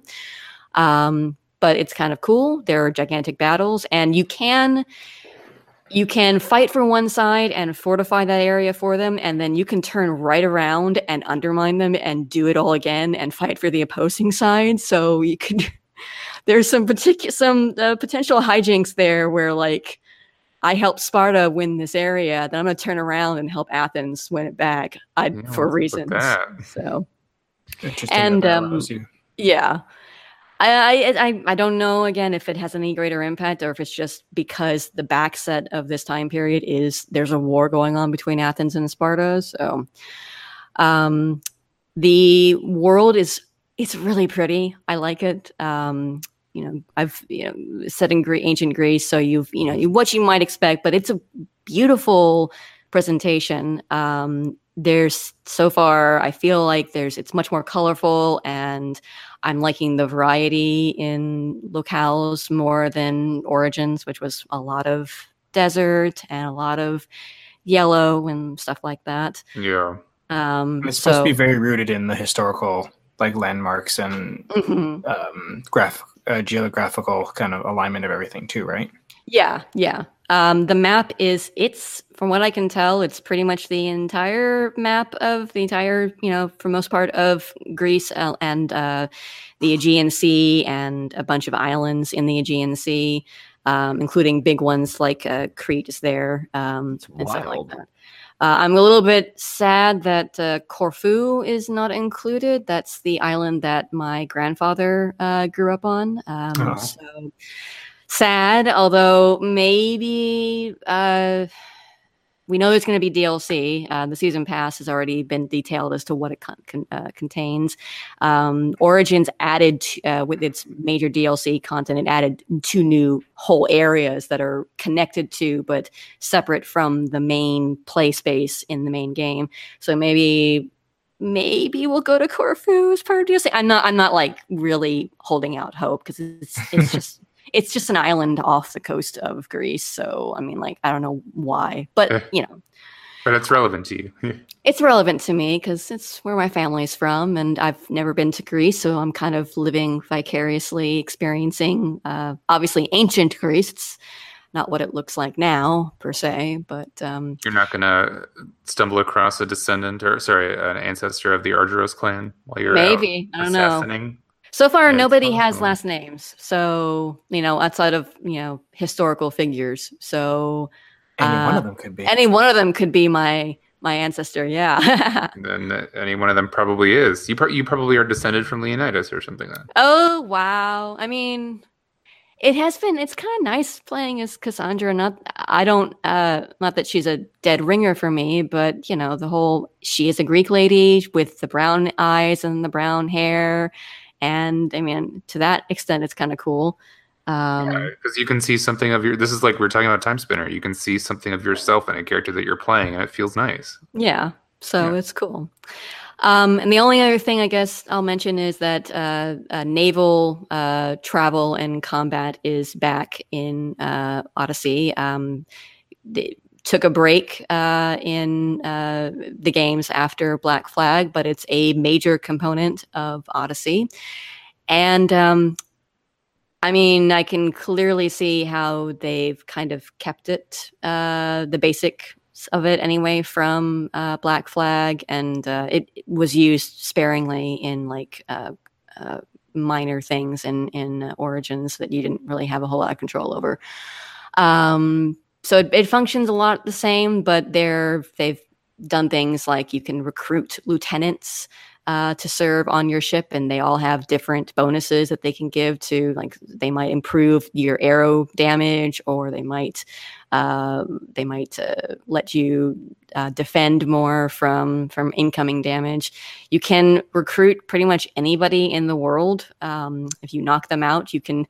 It's kind of silly in that all you do is you knock them out and then you pick them up and they run to your ship automatically. They could have been trying to kill you a second ago, and yeah. Sounds a little Metal Gear 5. Yeah, it's kind of like that. Bolting them up into the sky. You're told that your first mate, basically, you get them to your ship and your first mate will talk them into it. So there's that. But I mean, it's kind of silly. But potentially you could recruit anybody. I think outside of, I'm sure, some main story characters that you can't touch that way, to serve on your ship, and you can use resources to upgrade things like the hull or the power of your arrows or how often you can fire. So there's some upgrade potential there, and so far it's been cool. I've yet to see whether or not it's going to annoy me as much as ultimately Black Flag's ship traveling in combat did. I think what I mentioned before so far has held up because Black Flag was basically just an ocean with a bunch of small islands. It felt a lot more tedious to travel around, but you have this huge mainland in Greece to explore, and as well as the Aegean Sea. So I think that it's going to be, it might hit that sweet spot of, hey, cool ship combat without feeling like, oh, I had to travel on my ship to this island and probably deal with a bunch of random pirates along the way that will kill me. Kill me now, kind of thing. So. Well, I look forward to hearing your full and nuanced take. Not that this wasn't nuanced, but your full review when that comes up on the site. Yep. Yeah. It'll be as soon as I can make it, and yeah. Sweet. I look forward to it. Well, who wants to talk about smartphone games, you guys? You know how much I love those, right? It's not like I've gone on record several times talking about how much I can't stand gacha games and how I usually don't play games on my phone. Well, let me talk to you about... Yeah, they did. I wanted to tell you about a little something that has caused me to rethink all of my choices throughout my entire life. And how oh, wow. No, not really. So Nintendo just released their big collaborative smartphone game with Cygames, who is known for... God, aren't they doing like the action, like Grand Blue Fantasy game? Am I thinking of somebody else? Platinum, yeah. Well, then, what the hell has Cygames done? I'm typing it in right now. Cygames has done... I think Cygames is doing one as well. Cygames just did Grand Blue Fantasy then. Oh, okay. So Nintendo is doing this collaboration with them to, presumably make a lot of money. And to that end, they have released Dragalia Lost. It is their first original IP smartphone game. Up to this point, Nintendo has released Super Mario Run, Fire Emblem Heroes, and Animal Crossing Pocket Camp, which are all just mobile versions of their existing IPs. So now we have Dragalia Lost. And it is a gotcha-ass gotcha game. It's like one of those you play as... it's very like traditional fantasy, pretty tropey. Like you play as this prince that's he's like the seventh in line heir to a medieval-ish kingdom. And he has to forge pacts with the elemental dragons across the land to like save the world from being thrown out of balance elementally or whatever. So, gosh, I don't even know where to begin with this. So it's set up in a mobile game, a gacha game format wherein like you can summon rare characters, which are like a slot machine, random polls for characters who may or may not be more powerful depending on how rare they are. And you have daily quests to check in on, and missions are structured such that it's like you do one level and it costs stamina to do, and you recharge stamina in real time.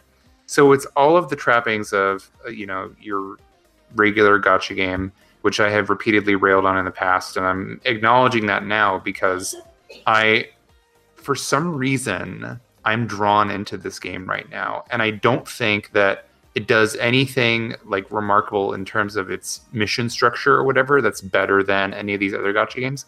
But something about it, like I've been playing it for 2 days and I don't hate it. What I do hate is myself for playing it. But no, it's Dragalia Lost is more like it's an action RPG. So it's not just like it can be mindless. Don't get me wrong, but it's instead of being like a turn-based battle format where you just put it on auto and leave it alone.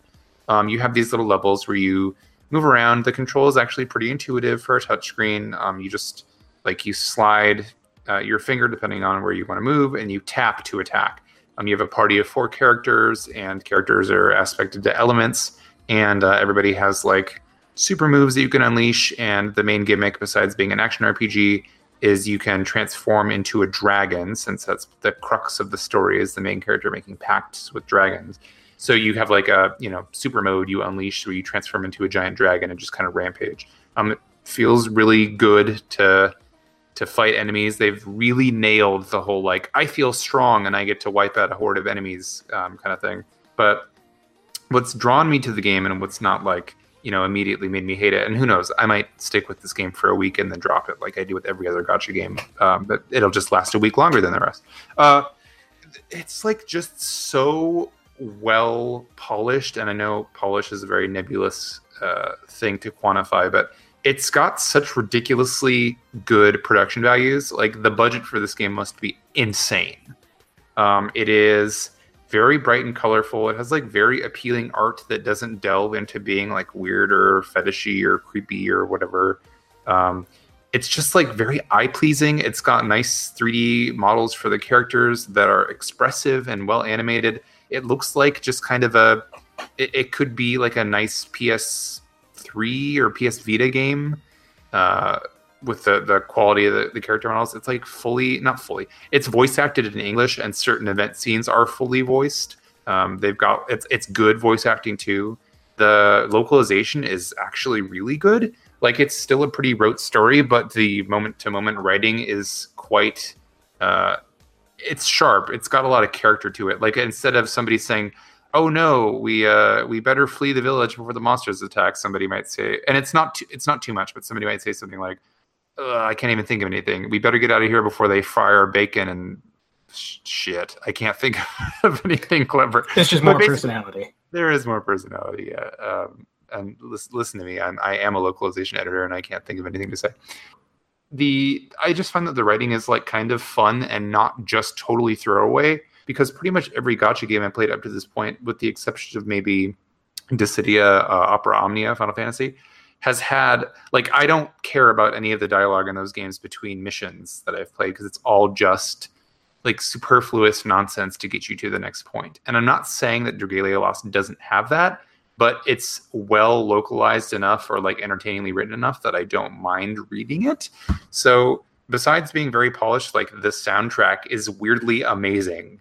It's heavy J-pop. There's a J-pop opening theme on the title screen, and there's like several J-pop melodies. One that plays in your main menu. There's a J-pop boss theme, and I get kind of shades of like Tokyo Mirage Sessions. Oh my gosh. So I'm weirdly smitten with the soundtrack, and I was playing it the other day, and I was at a friend's house, and we were just like sitting there all kind of like doing our own thing, and I was playing that, and one of them was like, "What is that?" And then we ended up all kind of like gathering around and talking about it, and my boyfriend was like, "Why is the music for that game so good? Like, isn't that just one of those phone games?" It's not that it's revolutionary in any way. And again, I may end up dropping it before too long, but it's just weirdly, it's well done. Like, if you're gonna play a gacha game, I feel like this is the one. Like, it's kind of the best realization of that format I've seen so far. And don't get me wrong, it's got all of the exploitative kind of practices that I have spoken out against in the past, and I'm not like taking that back, because I still don't like the idea of, you got to pay real money if you want to get ahead once you hit a certain wall or whatever. But for the time being, I haven't hit that wall. I'm finding it to be a really cute distraction, and I like the soundtrack a lot, and will, like, at the very least buy that when it comes out. But if you were like me and you're super anti-gacha game in general, like, maybe this will melt your cold heart like it melted mine a little bit. At the very least, it's free. No, it's free. Don't make a Devil May Cry reference. Don't do it. Not out in the UK yet. Oh, is it not? No, so I'm safe. Okay, you're safe for the time being. It is a gacha game. It is not going to change your mind if you hate gacha games, probably, unless it somehow gets through like it did to me. I don't know what's going on. I don't know who I am. I don't recognize myself, and I want to move on to the next section of the podcast. Greg, you solicited some questions, I guess, on our Discord, did you not? From our I sure did. Reached out to RPG fans. And because, back when you kind of restarted things with the podcast post Rob, we were trying to reach back out to the audience, and we were asking questions or taking up like Twitter questions and stuff. And I kind of wanted to get back to that because we just haven't had time to make time for that as much. So, yeah, we did get a few questions, some that we'll cover, some not so much. First, though, I did want to give a shout out to Moose on Discord, who says they haven't been listening to the podcast for the past couple months, but they're coming back to listen to probably Retro and ourselves now that their mother's feeling better. So I just wanted to say, I'm glad your mom's feeling better, Moose. We're happy to have you back as a listener. Yeah. Big time.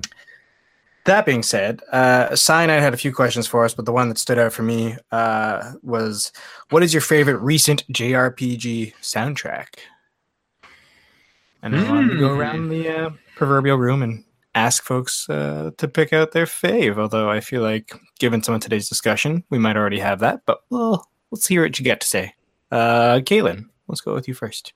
Xenoblade 2, Xenoblade 2, Xenoblade 2. Any answer besides Xenoblade 2 is wrong. Ooh, them's fighting. Xenoblade 2 over Torna?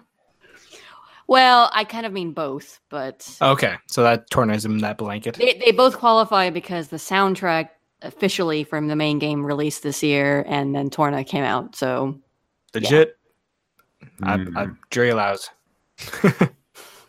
Derek, how about yourself? See, this is tough because if we're talking this year, not everything this year that I want to hear has released yet, and that includes Legend of Heroes Sen no Kiseki 4, or Trails of Cold Steel 4, which just released in Japan like yesterday or something. Yes. So first of all, I need to mute that hashtag on Twitter so I don't get any spoilers. Second of all, the soundtrack should be releasing, I don't know, probably like soon, I hope. Falcom is usually really good about releasing their soundtracks through iTunes, like abroad. So I will have to keep an eye on that. And that may well make my soundtrack of the year based on their track record. But that's not fair because it's not out yet. So just to sort of give a predictable answer, I would say Octopath Traveler has been incredible so far. Some of the best boss and character themes I think I've heard in a long time. And the Stormblood soundtrack for Final Fantasy XIV officially came out this summer, and I think that's just full of amazing stuff. And then most recently, I really like Dragalia Lost's music. So.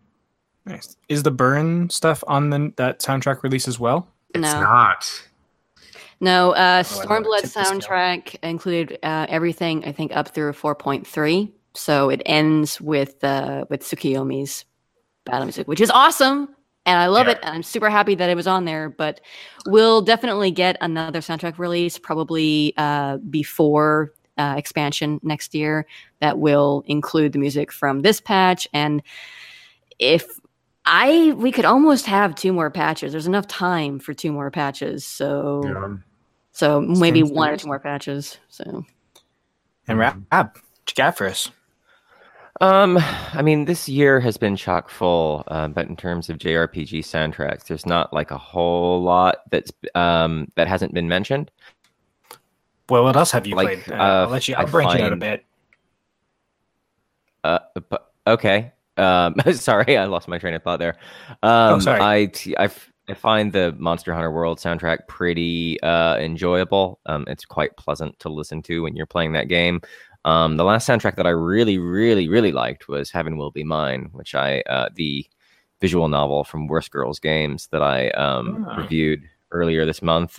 Very sort of industrial synth poppy, kind of experimental, but still has a poppy edge. But I also wanted to mention a JRPG with a very good soundtrack that's probably going to get overlooked this year, and that's Alliance Alive. Oh, that does have an amazing soundtrack. Yeah, for a not very amazing game. Yeah, the game's alright.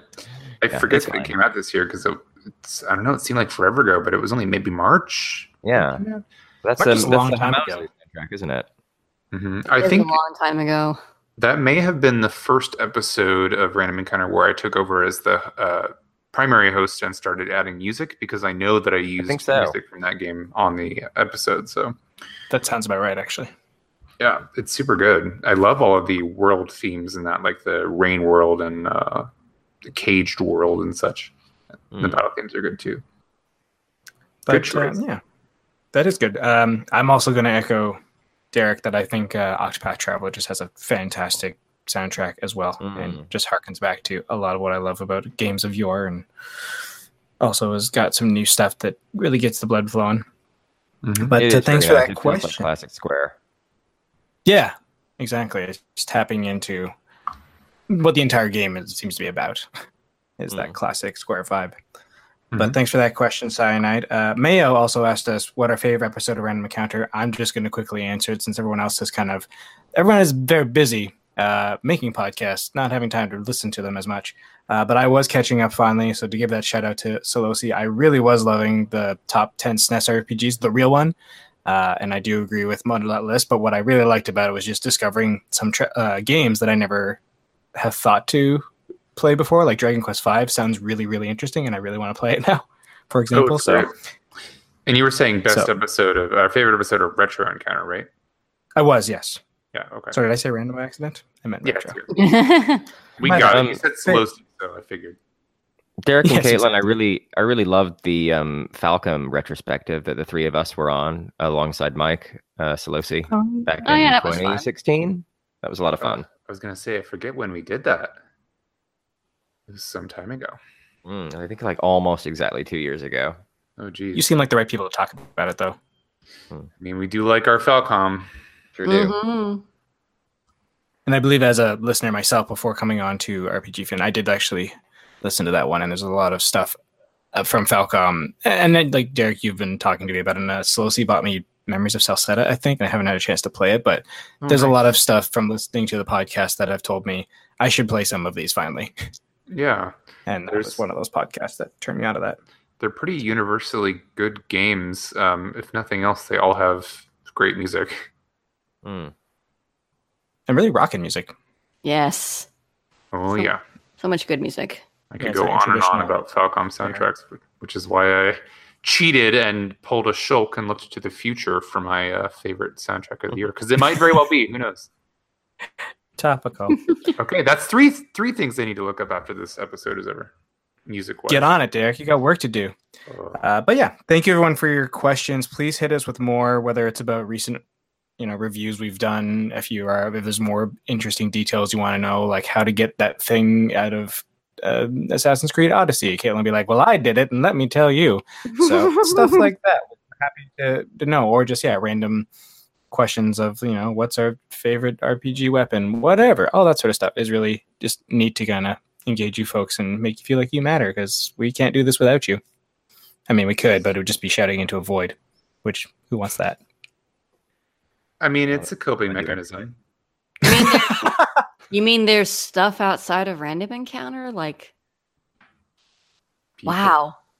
Yeah, it's hard. Holy crap, my mind is blown. Love to podcast in a vacuum. A lot of things are happening in vacuums, apparently, this year. Well, moving on from reader questions, thank you for bringing those to our attention, Greg. We also just wanted to touch on two pretty big news stories, neither of which are very cheery. But first is we heard about Telltale Games having a very sudden, from what we can tell, studio closure that led to the layoffs of 250 people. Is that right? I think 275. Ugh. It's incredibly shocking either way. One of which had just been hired the week before and moved cross country, and another person who now has quickly found their work visa canceled and now has to leave the country on short notice. Jeez, that's rough. So I'm going to try not to curse, but I mean, there's no way that the management didn't know that was happening. Yeah. I'm pretty furious about this news, although I don't know anybody at Telltale, but this is the most egregious example that I can think of that shows why the games industry needs unions. Yeah, absolutely. Yeah, between this and the whole Kurt Schilling fiasco way back when. Big time. With, Kingdoms of Amalur, or which relevant to news. THQ Nordic has that now, so maybe we'll get exciting things from that. But anyways, back to this. Yeah, it was very big mismanagement, and again, it's one of those things where it's like they had to have seen this coming. They could have warned people a little better, but maybe they've just been denied. They're under no severance. They're facing a class action lawsuit now, specifically because they violated labor laws in the way that they let people go. Yeah, the worker adjustment retraining notification of 88 says you need to give 60 days notice in California in particular, where Telltale is based. Weird. That is, this would be, I know that America is very different from the UK, but this would be, boy, some people would be going to prison if this kind of thing happened in the UK. Well, it just makes us wonder too, again, how how have things been run up until now then? Because it always seemed like it's been a company that's been functioning completely normally on a decent model that has been sustainable, but then all of a sudden this turnaround and this egregious mismanagement, it's just like, has this been going along the whole time? Has it been just a terrible company to work for? Well, now that staff aren't beholden to NDAs, and in fact that they are suing the company in a class action suit, reports have come out from multiple ex-Telltale people that painted a portrait of an unsustainable work environment where 70-hour weeks were the norm, and then there was crunch periods on top of that with unpaid overtime, and everybody has pretty much said this place was a nightmare to work, and this is not what this industry should be. Jesus. And that goes to show also that relative or like general critical success does not in any way mean like a well-functioning company or even financial success, because apparently they either didn't have the money to pay their employees or they grossly mismanaged the money that they had, which led to this situation happening. Because I mean like how can they have like announced the final season of The Walking Dead and then in the middle of it be like, "Oh, sorry, we're canceling it and shuttering the company," which by the way, staff immediately before. Yeah, exactly. And then like the subsequent response of like, "Well, we're reaching out to people to complete the story anyway." F that. Like, what about your employees? So nasty. Because all that is like seeking to continue to profit from this intellectual property while paying none of that back to the people that they just absolutely gutted with studio closures. So, and on top of that, like I feel like I was just reading some really like vitriolic responses from people to it, that some people just thought employees should stay on and work for free to help finish product. That That's take how that was works, right? the hottest of hot takes. oh my God. And I mean, like, what their argument was that modders do it for free, so clearly professionals should be able to do. Completely missing the point Everybody of how should get paid. modders have jobs, so that's how they're able to do it. So, And a lot of them, it's just a passion thing. Like there's some people do stuff for passion, some people don't, and there's nothing you can fault people for who do want to do things to make a living at and can't afford to do it as a passion. I'm sure everyone's very passionate about their jobs and the project they were working on, but at the end of the day, they got to pay rent. They got to eat. They got to have healthcare. Exactly. I'm worried someone's probably had a hot take already, but I worry that some people might actually, like the shittiest of gamers might be pissed about the class action lawsuit because they're afraid that maybe it means that Telltale's tentative promise to try and finish. Oh, probably, yeah. Someone's had that. I guarantee you're correct. Yeah. Because sure. Don't take away my games. Yeah. Well, I was having this conversation a little while back with a friend about like just general unsustainable working conditions in the game industry or like unhealthy work habits. Or we were just talking about how Soken, the composer for Final Fantasy XIV, is always talking about how burned out he is. And it's like, that makes me worry for him. We've heard about how Masahiro Sakurai, the sort of creator of the Super Smash Bros. Franchise, like overworked himself into severe illness. That poor guy. What was that, Brawl or was that 4? I don't remember. Brawl, I believe, and then I think again with 4. And did his family leave him? I don't know. That but he worked way too hard. Right. And the question is that put on himself or is that from the higher ups? Well, I think it's just expectations. Like he's working because he knows there are people out there who want the results of his labor, and I think that like ethically, that's not okay. If I heard that if Masahiro Sakurai was going to die tomorrow if he didn't cancel Smash Brothers, I'd be like, cancel it right now. Yeah. Somebody's well-being is not worth like my interest in a video game, and I want Smash super bad, so bad. But like, I mean, I can honestly say that, and I'm not just trying to put on this front of like I'm so noble, but truly, if I heard that there was a way that I could like make his life, I could save his life or something by them canceling the game, I'd be like, cancel it. Because I mean, this is what it's coming down to is when people are complaining about things like, ugh, Telltale's not going to finish my Walking Dead, I'm really upset about it. I mean, you have to consider that there are like real people who are making the game, and those people are no longer being taken care of and they can't just they won't do it for free. They shouldn't do it for free. Period. And to expect that is ludicrous and entitled. That's absolute entitlement. That's all there is to it. The bottom line is people feel so entitled. Yeah. So I mean, it's artists creating art, but like artists are also people who need to be able to sustain themselves. And we say this as we are all artists in our own way, like, you know, writers, or Greg's an actor. And it's like, if we didn't get paid, I mean, again, this is an example of what we do for RPG Fan as a passion project, but the only reason why we can do it is because we have other ways of sustaining ourselves. Well, so, exactly. It doesn't mean every journalist should do this for free. Right. Absolutely. Yeah. I mean, I write. I'm a freelance writer. I'm an editor. Like, I have to get paid for my work somewhere. And just because I like what I do generally and I'm passionate about it doesn't mean that I'm willing to work for free for no reason. No, and RPG Fan doesn't put ridiculous demands on us. They understand that our time is willingly given just for the heck of it, right? It's just for the passion of keeping a great site going. They don't get on our case overly about, oh, well, you know, we come before your life, so right. You know, don't eat, sleep, and breathe, or see your family. Play this game, please.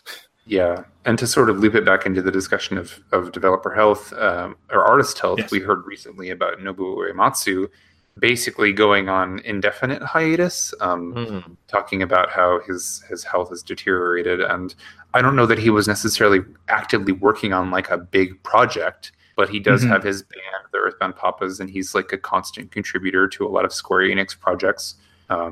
So because of his studios, right? Yeah, he has his band, and doesn't he have his own studio as well? I feel like it was called Smile, but I could be wrong. Anyways, he branched out of Square Enix itself and made his own thing, and thus freelanced wanted. So because of his ailing health, he's decided to sort of step away from his creative work for the time being and go on hiatus. And he has said that he fully intends to return once his health is better, but like the reality is that he may not get to a point where he wants to be working as hard as he was before. We certainly hope that isn't the case. Like, I hope he's able to get healthy, and we wish him the absolute best. I think I speak for everybody at RPG Fan when we say that not only has his work been hugely influential in like the games that we've enjoyed playing, like it's been relevant to us developing into the type of people who want to come here and critique and talk about RPGs and their music and such. So I definitely hope he regains his health. But I mean, even if that means, you know, living out a healthy retirement, that's absolutely fine. He has put in a body of work of like a lifetime achievement that few have. And I mean, even if he's a person. So. Yeah. So I say that again. So like he has done like a lifetime. His body of work is like a lifetime achievement. And I mean, even if that wasn't the case, even if he didn't do as many projects as he did, he's still a person. And, you know, whatever he decides to do at this point in his life is absolutely fine. Yeah.